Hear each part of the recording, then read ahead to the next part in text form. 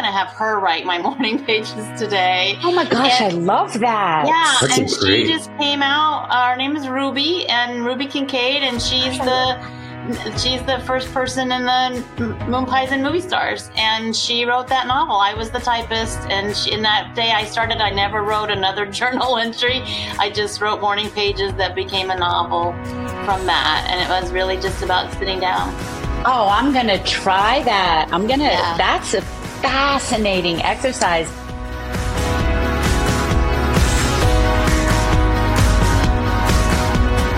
Welcome to the Friends and Fiction Writer's Block podcast. 4 New York Times bestselling authors, 1 rock star librarian, and endless stories. Join Mary Kay Andrews, Kristen Harmel, Christy Woodson Harvey, and Patty Callahan Henry, along with Ron Block. As novelists, we are 4 longtime friends with 70 books between us. And I am Ron Block. Please join us for fascinating author interviews and insider talk about publishing and writing. If you love books and are curious about the writing world, you are in the right place. Welcome to the latest episode of Friends and Fiction Writer's Block podcast. Each week, we take a glimpse into the art of storytelling from many different angles. This week, we are stirring up something we know you are going to really enjoy. Our guest today will speak to your creativity along with your sweet tooth. Aspiring writers and bakers are going to be drawn in by our guest, Amy Wallin, author of the recently released How to Write a Novel in 20 Pies. I am Ron Block. And I am Patty Callahan Henry. Amy Wallin is the author of the Los Angeles Times bestselling novel Moon Pies and Movie Stars. I'm so jealous of that title. It's a great title. And When We Were Ghouls, a memoir of ghost stories. She is the associate editor at the New York State Summer Writers Institute. And the rest of the year, she facilitates and co-teaches with past Los Angeles Times book critic David Ulin a manuscript workshop in San Diego, at which, of course, she serves pie and teaches novel writing classes at UCSD Extension. God, she's so lazy. I know. She is also the creator of Savory Salons, Literary Salons with Pie, a day of discourse with successful authors on the writing life. Amy, welcome to the podcast. Thanks. It's great to be here, Patty and Ron. Thanks for having me. Of course. So I love this book. It's really different, and it's such a great concept. You teach creativity and you teach pie making. So tell us where the idea for the book initially came from. Oh, the combination was actually, I was standing in front of my classroom at UCSD and just looking out at all the students and how hungry, I mean, there's so many metaphors you can use for pie and writing, but how hungry they were to write a novel, and they just wanted to put their stories down. And I knew that writing was hard. I mean, I had, published 1 and 2 books, and I was like, this is hard, and it's a lot of work, but a lot of people do it. But it really takes, the secret really is perseverance. But I wanted it to be fun for them. Like I try to make my classes fun so that we're having a good time because it is such hard work. So I wanted them to laugh along the way. I wanted them to eat along the way. And I am a pie baker. And really, I think I learned perseverance through pie. One of the titles that we didn't use was Pie-severance for the book. So I love that. Yes, because I think that's what it really takes is perseverance. And, pie making for me was like, some people garden, some people go for long walks, some people do a variety of other things besides writing to kind of get their ideas working, or they're just let their minds rest for a little bit, etc. And mine is pie baking. So yes, I wish we had smell vision or whatever you would call it, so that we could also have some pie smells while we're talking about this. Well, I'll at least imagine it. Okay. It's such a creative way of using all our senses. And I wish I could take your class. Oh, yeah. I'd love it. Yes. I'll have to fly across the country for that one. Okay. So the format, it sounds like your class is something I would love to go to, but the format of the book is so unique. Can you tell us about the graphic novel type approach that you used? Oh, sure. Actually, the book, because the book is fully illustrated, has over 200 illustrations by my friend Emil Wilson. And we were in a writing group together years ago. It was actually Janet Fitch's group in Los Angeles, and we would meet at her house every couple of weeks with the other 8 other participants. And when I thought of the book, I knew it had to be somewhat quirky because, again, I wanted it to be fun. I wanted people to pick it up and laugh. I wanted people to maybe be stuck and then pick up the book and read their favorite chapter or bake their favorite pie or whatever. So I saw it as illustrated with quirky drawings. And I thought of my friend Emil and his illustrations and what he had done. And so I it's funny, I didn't think of it at first as like a graphic novel, like the way people create a graphic novel visually, but I did see it as interacting visually and having just fun illustrations along the way. And then the way it turned out is because he did so many illustrations, it really does just have, I mean, every single page has at least one, full color illustration. So it's kind of wacky that way, but fun. Yeah, I know, but wacky in a inspiring way, not wacky in a like, what is going on? But more, it's very inspiring because it has to do with each thing you talked about. So it's not, it's creative wacky, not just wacky for wacky's sake. Yeah. Right. Yeah. I hope the illustrations and the narrative both like make you laugh or make you think and ponder about things in a new creative way. You know, all the visual stimulation and then also the narrative, I hope. And then of course like I said, it needs scratch and sniff on the pages, I think. Too, so. Some of it does for sure.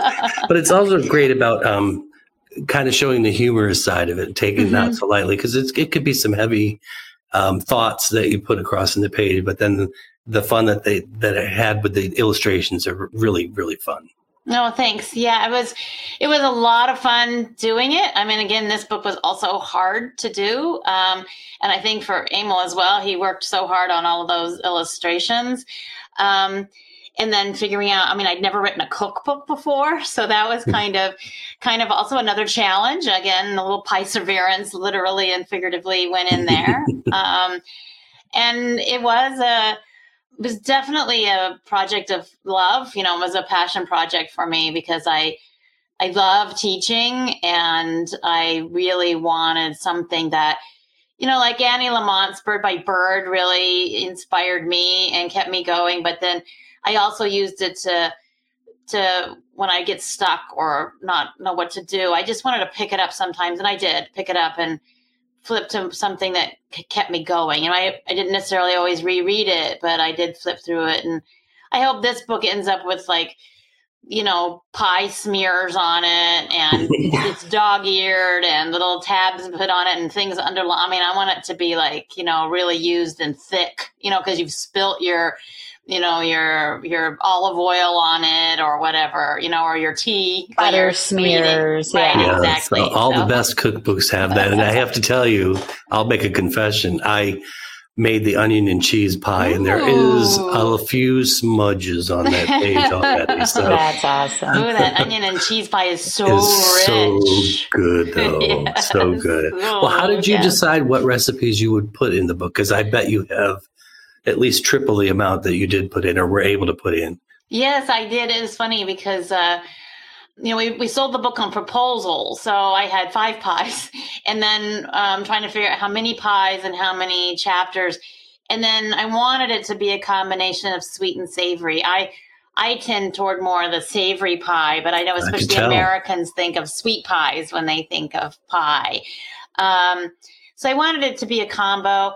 But then I did want the pies to reflect what the chapters were about. And in the sense of not necessarily the flavor, but what I went through when I developed that recipe. And, some recipes come from a recipe that somebody else wrote, but you've tweaked it enough that it's become your own recipe. And I tell the story of that. Or for instance, there's one recipe that, oh my God, I had this idea of this margarita pie I wanted to do, and I wanted to have like this Pavlov shell that was made of meringue and then had this ice of meringue, like margarita.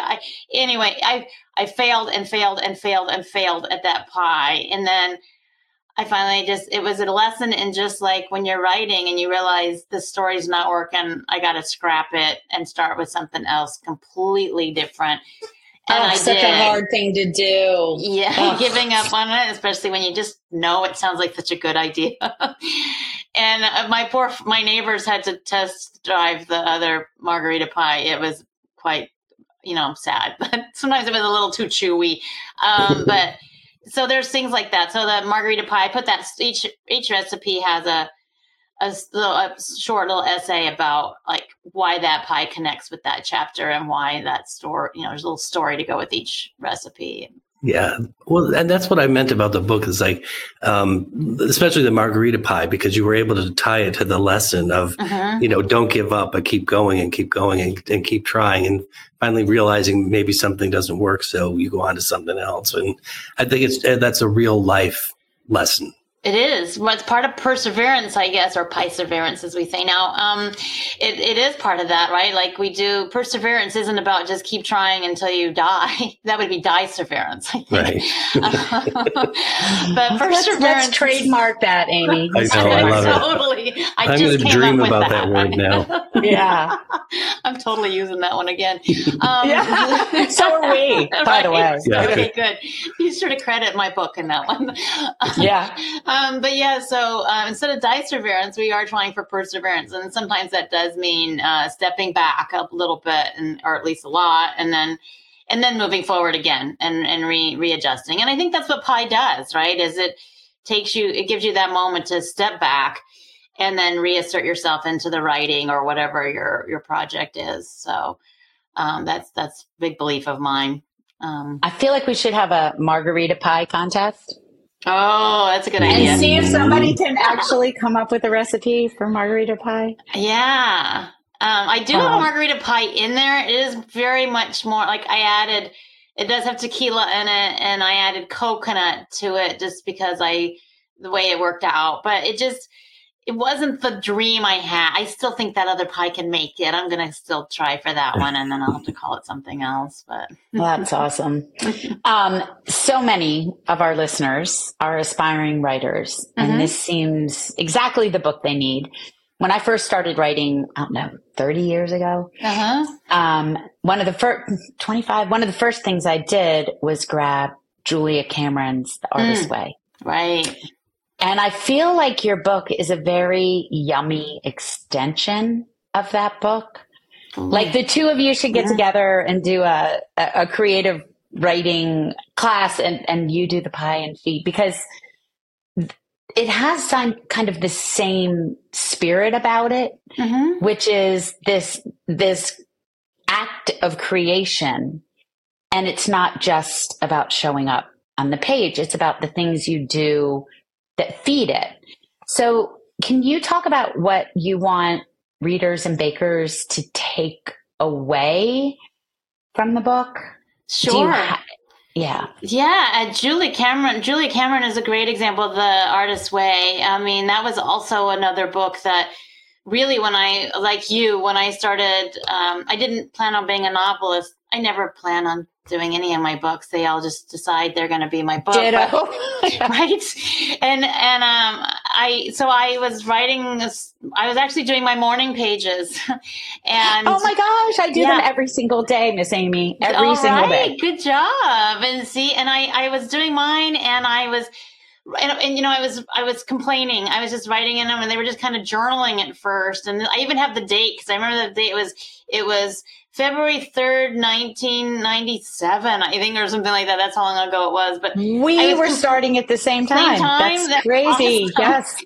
And that was, I guess, The Artist's Way was so hot then too. Yeah. And I was writing my morning pages, but I was writing things like I hate my boss and I need a new job and and I was just like complaining. And so one morning I was like, and that was that February 3rd, 1997, I wrote, I don't want to complain anymore. I want to write something else. So I thought, well, I'm going to write as somebody besides me then. so I had written this, that weekend previously, I'd been at a writing workshop and I created this character, and I thought, I'm going to have her write my morning pages today. Oh my gosh, I love that. Yeah, That's and great. she just came out. Her name is Ruby, and Ruby Kincaid, and she's the first person in the Moon Pies and Movie Stars, and she wrote that novel. I was the typist, and in that day I never wrote another journal entry. I just wrote morning pages that became a novel from that, and it was really just about sitting down. Oh, I'm going to try that. That's a fascinating exercise because on some level, morning pages start to sound like wah, wah, wah, wah, wah, but I still believe in them. And sometimes I'll even write like, what am I doing with this book? Do I want to abandon it?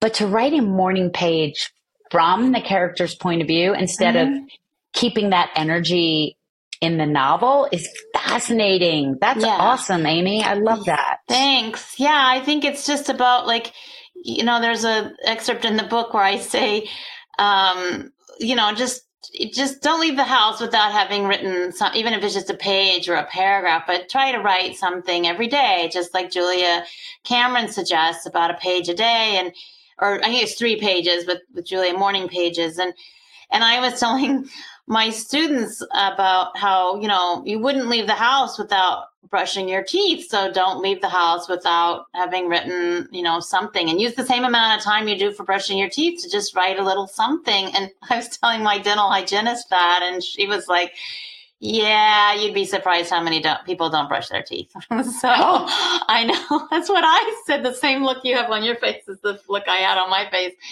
But yeah, so that analogy I feel a little nauseous. I know, right? I know. So anyway, if I can give anybody any advice, it's that you should brush your teeth and do your pages every day. So, and if you don't brush your teeth, start now. By the way. Exactly. And if you don't brush your teeth, at least write. and you might want to save up for some veneers if you're going to go on book tour. So. Yeah, I love it. What a great sense of humor, and it's all through the book too. It comes through. It's so great to meet you and know that it's all coming from a genuine place and who you are. Oh, thanks. Yeah, like I said, I like people to laugh, and it is life and writing are both hard. So, or can be. Yeah. So you've talked to us a little bit about your collaboration with Mr. Wilson on the illustrations, but can you tell me a little bit about how the process worked? Did you send the recipes and write the script and then send it to him for possible illustrations?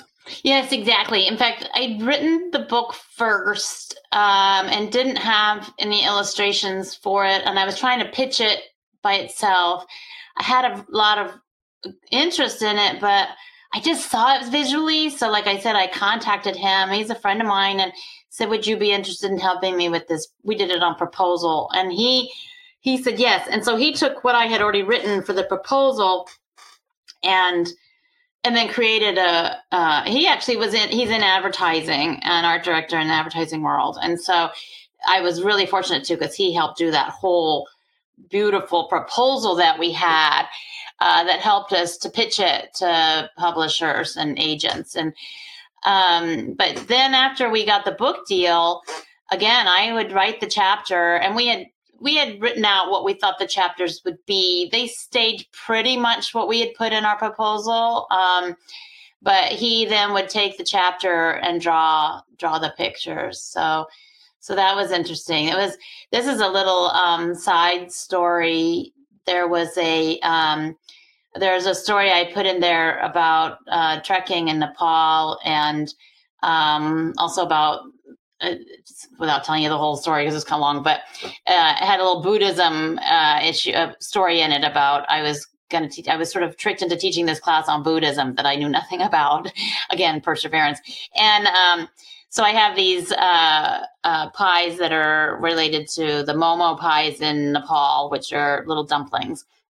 And so that one of the illustrations is the Dalai Lama, and it's kind of a cartoon illustration of like the Dalai Lama and the pies, and they couldn't put the printer for such a high production kind of a book is usually in China, but China won't print anything with the Dalai Lama. So no, I guess we can't mention the Dalai Lama here, or your podcast won't be able to be played in China. So we'll cut that out. So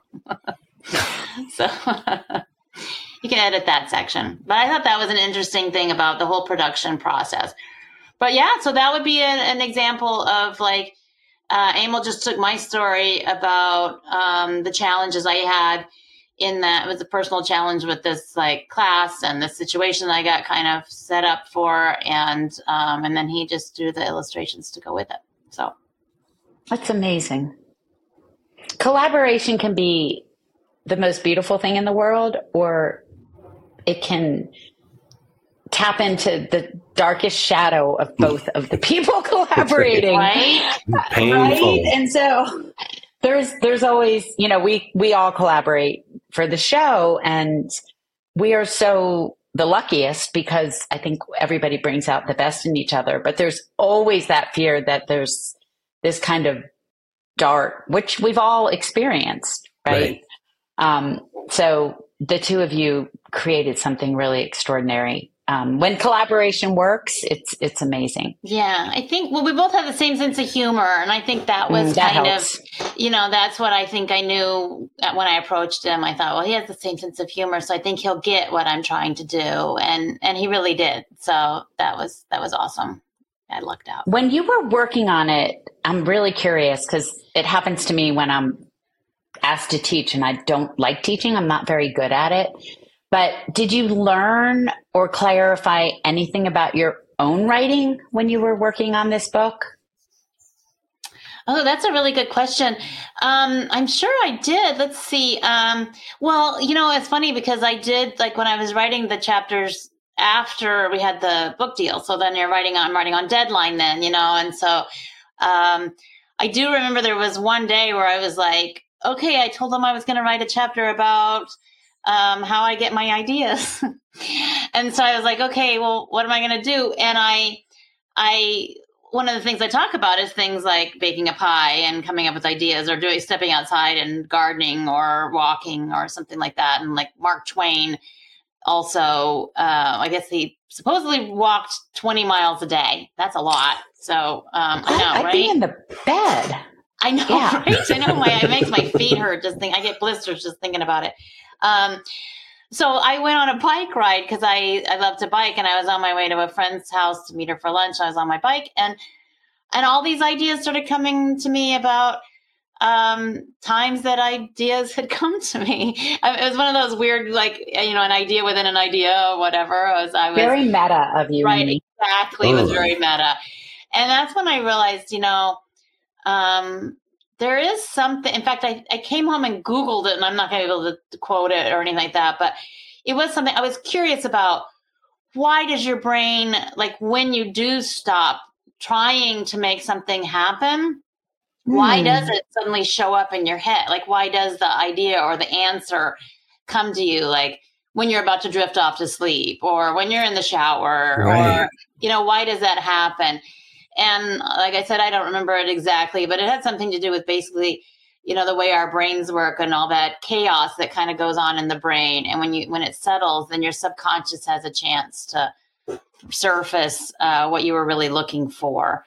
So I'm leaving it at that because, like I said, I don't remember the scientific explanation, but the subconscious is such a bubbly, weird cauldron. Right? Cauldron is a good word for it. And I just feel like when I'm trying to stir it or look into it, it's like a reluctant friend. They're like, don't look at me. But the minute I look away, it's like that guy, all of a sudden it starts tapping you on the shoulder. Right. So it's when people say, where do your ideas come from? It's nearly impossible to answer. Right. If it was easy to answer, we'd write a book about here's how you get your ideas, right? Exactly. But all we can do is just talk about how to, like Julia Cameron and like you, Mm-hmm. All we can really talk about is how to tap into that in almost like you have to look at it sideways. Right. You can't look it directly in the eyes, right? You have to kind of I allow think- the idea. Yeah. Yeah. I'm not looking at you. I'm not. I'm really not. I'm looking at not. you. I swear I'm not Yeah. chasing you down. Right? I'm not. It's true, though. I think looking at it sideways is a good way of putting it, because it is. That's why you make pies. You're kind of like, right. I'm you know. looking the other way and letting the ideas settle. Yeah. But yeah, so you can't ask the subconscious. It wants to tell you when it wants to tell you. I mean, it's got its own mind. It doesn't. It's got its own agenda. I know. Right. What is the first thing you say to someone? I'm dying to know this. Here on the writer's block. What is the first thing you say to someone when they say, I can't do it, I have writer's block? Oh, yes. I'm not sure. I'm not sure I believe in writer's block. I hesitate to say that because I know it happens. But I also think, again, there is that, I guess for me, I suggest is just keep writing through it. Again, it's that perseverance or diseverance. And it's, but it is about just keeping going. And there are days when it seems like there's nothing there. And yet I guess what I believe, again, maybe it's the subconscious. I don't know what it is. I'm not a neuroscientist nor a psychologist to explain why the brain does this. But I think we have writer's block, and it doesn't necessarily mean we do. And for example, I tell this story a lot because I heard it and it inspired me, which is I saw Michael Cunningham, the author of The Hours, the Pulitzer Prize winner, speak one time. And I'm sure I'm misquoting, and maybe, who knows how off the story is, but the story still works, whether it's true or not. But he was writing and he was suffering from depression, and but he made himself write every single day, and he would go to his, place to write and wrote every day. And he felt like what he was writing was a bunch of junk. And every once in a while he might have a little something that would be kind of a spark of something, but he just made sure he was always there. And then after, it took years, but at the end of it, then he had, I think it was either The Hours or another one of his books. And he said, looking back, he couldn't tell you what he wrote on the bad days and what he wrote on the good days. So sometimes when we think we're writing, so I think we talk ourselves into writer's block, and we should just really just be writing and then, see what happens. I know, like I teach writing practice workshops where people just, we write not stream of consciousness, but, from a writing prompt. And it's just writing practice. And it's just first draft stuff, right? Timed writings. And I suggest people share at the end. They don't have to, but they have, to read it out loud. And the reason to read it out loud is you often hear something completely different than what you thought you wrote. Again, that's our brain doing whatever it's doing, that I guess I need to go in to become a neuroscientist next. So we'll do that. We'll go take some neuroscience classes. Sure. I read a lot of Stephen Pressfield and his, about, he wrote The War of Art. Oh, not The Art of War, The War of Art. And his whole thing is that whenever we say things like that, that's this actual, we're going to get a little woo-woo for a second, but it's this like actual energy field that he calls, we can call it whatever we want, resistance. And that all these things you talk about, Amy, from the pie making to the practices to the bike ride to just writing anyway, those are all ways of busting through the resistance. And that it is an actual kind of energy, that resistance. So the Michael Cunningham story shows too, like, you sit down, do some words, and you don't know what it will become. Right, exactly. It's about, and, the woo-woo part would be, keep believing, but it's so hard to, tell yourself that when you're not feeling it. But if you just keep doing, that's the Nike thing, I guess. Just keep doing, then it does show on the other side of it. And a lot of that is sort of tricking yourself, I think, too. Maybe that's another way of people looking at it. I mean, it's all the same thing, but it's whether you want to look at it as you're tricking yourself or you're just persevering or you're, taking next steps or you're doing your morning pages. I mean, all of those things are keeping us on the page. I love it. So in reading about your work, we ran across a few other items that I want to ask you about. Can you talk about Dime Stories and the NPR connection? Oh, sure. Yeah, Dime Stories was actually another collaboration, but I started that in 2004, and I was asked to start a prose open mic because I was part of this writing organization called San Diego Writers Inc. that is here in San Diego. And they knew I was always kind of grousing about how there's all these poetry open mics. There's no prose open mics. And, if you go to the poetry open mics, they're always kind of little, like, you don't really feel you fit in with your prose. And so, so they asked me to start a prose open mic. And so I said, sure.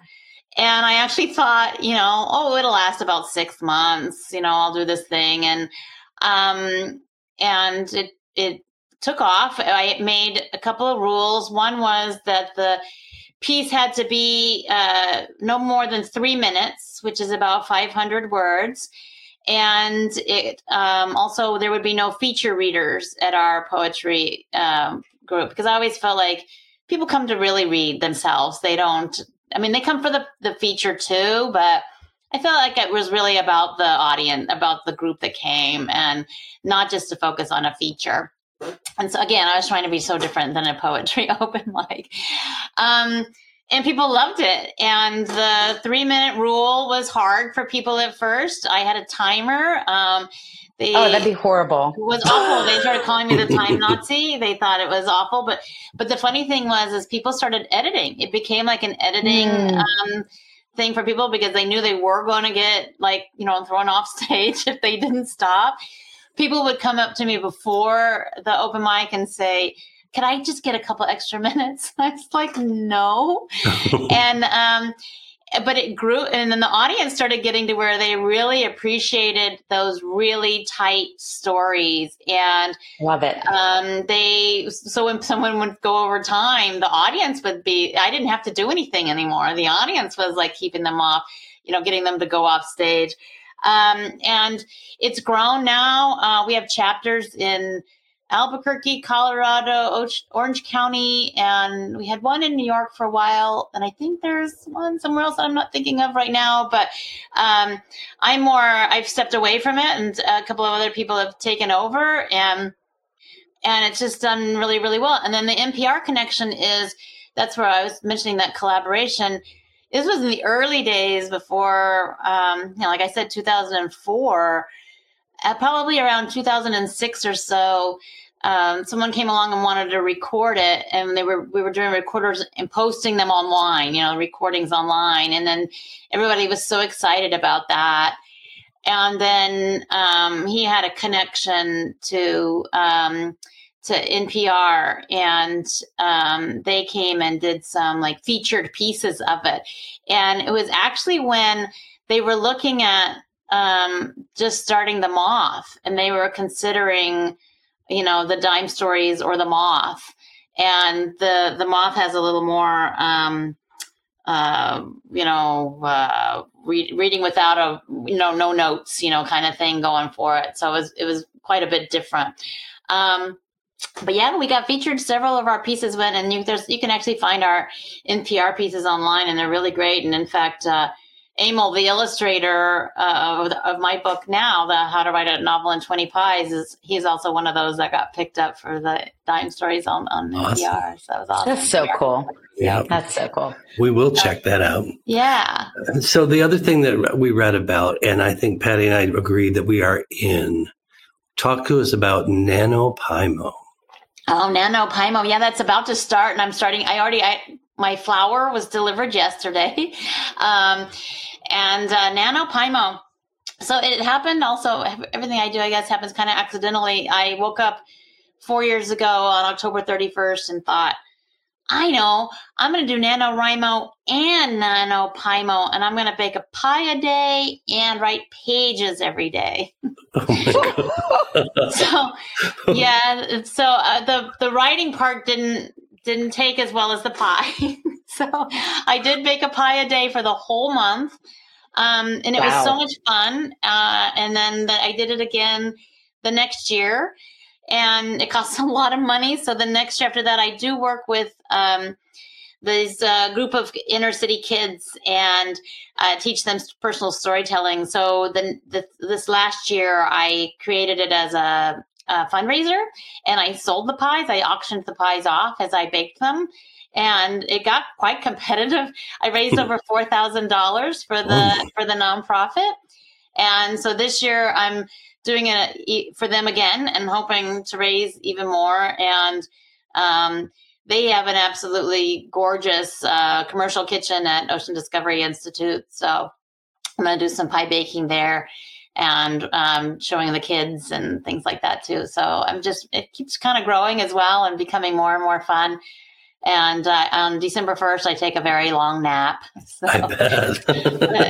I'm thinking about a pie a day, and I'm feeling a little overwhelmed. But then again, pages every day feels overwhelming, and we do that. I do that year round, right? Exactly. That's what I thought. Exactly. So, but yes, pie's a little bit more than the pages, but you do get to eat it at the end. And I can't wait to follow along with that. That's amazing. So, Amy, what is next up for you besides NaNoPiMo? Yeah, well, and actually NaNoPiMo, anybody can follow it on Facebook or Instagram.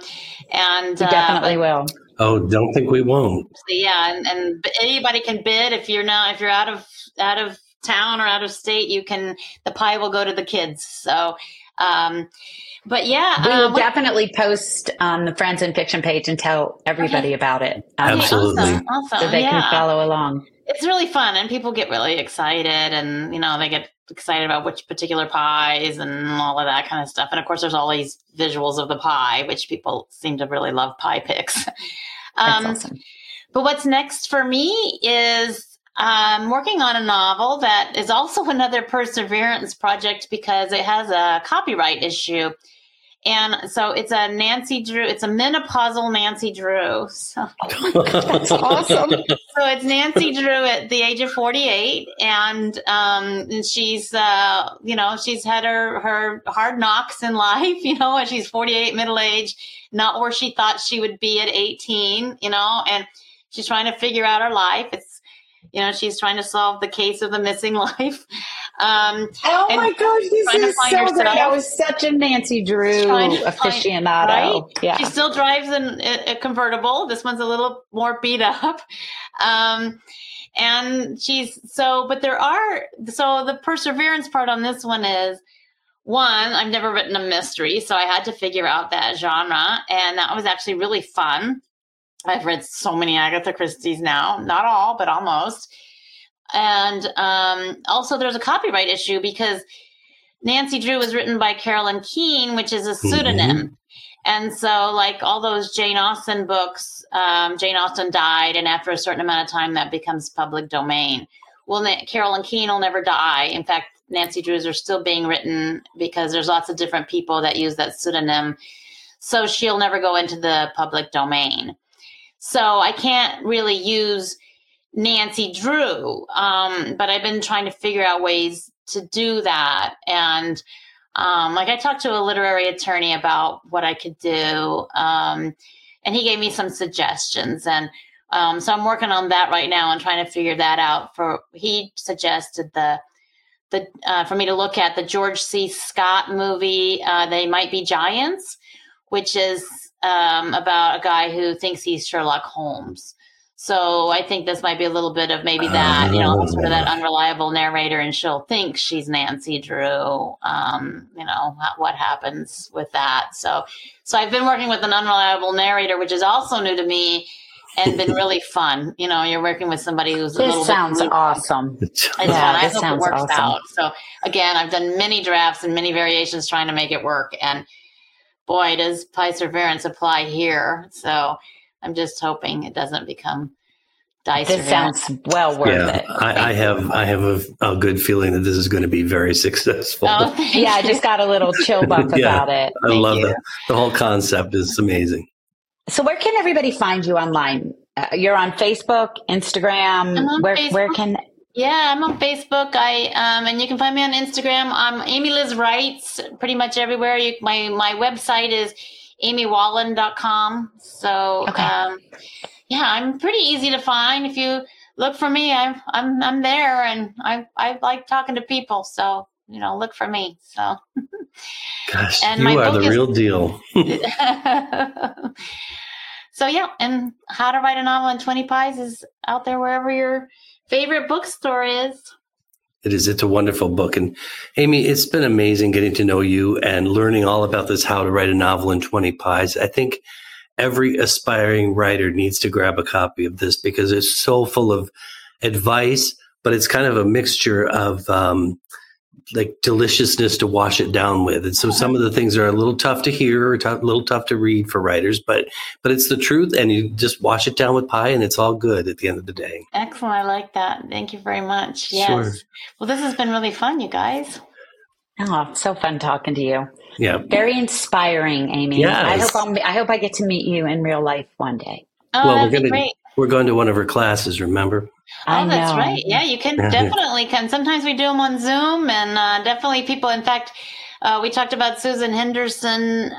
She actually came out here for a couple of the classes, and they're long weekends. So who doesn't want to come to San Diego and spend the weekend writing and hanging out, and then go to the beach in between? My hand is raised for those mine can't too. see. All right, we'll put you down for the next workshop. The next one's in January, so I'll put you down. Okay. All right. All right. And to all our listeners, we love having you join us each week for a fresh episode. On behalf of the Fab Four, huge thanks to you for listening, and please, please be sure and tell a friend. Thank you for tuning in to the Friends in Fiction Writer's Block podcast. Please be sure to subscribe, rate, and review on your favorite podcast platform. Tune in every Friday for another episode. And you can also join us every week on Facebook or YouTube, where our live Friends in Fiction show airs at 7 p.m. Eastern Standard Time. We are so glad you're here.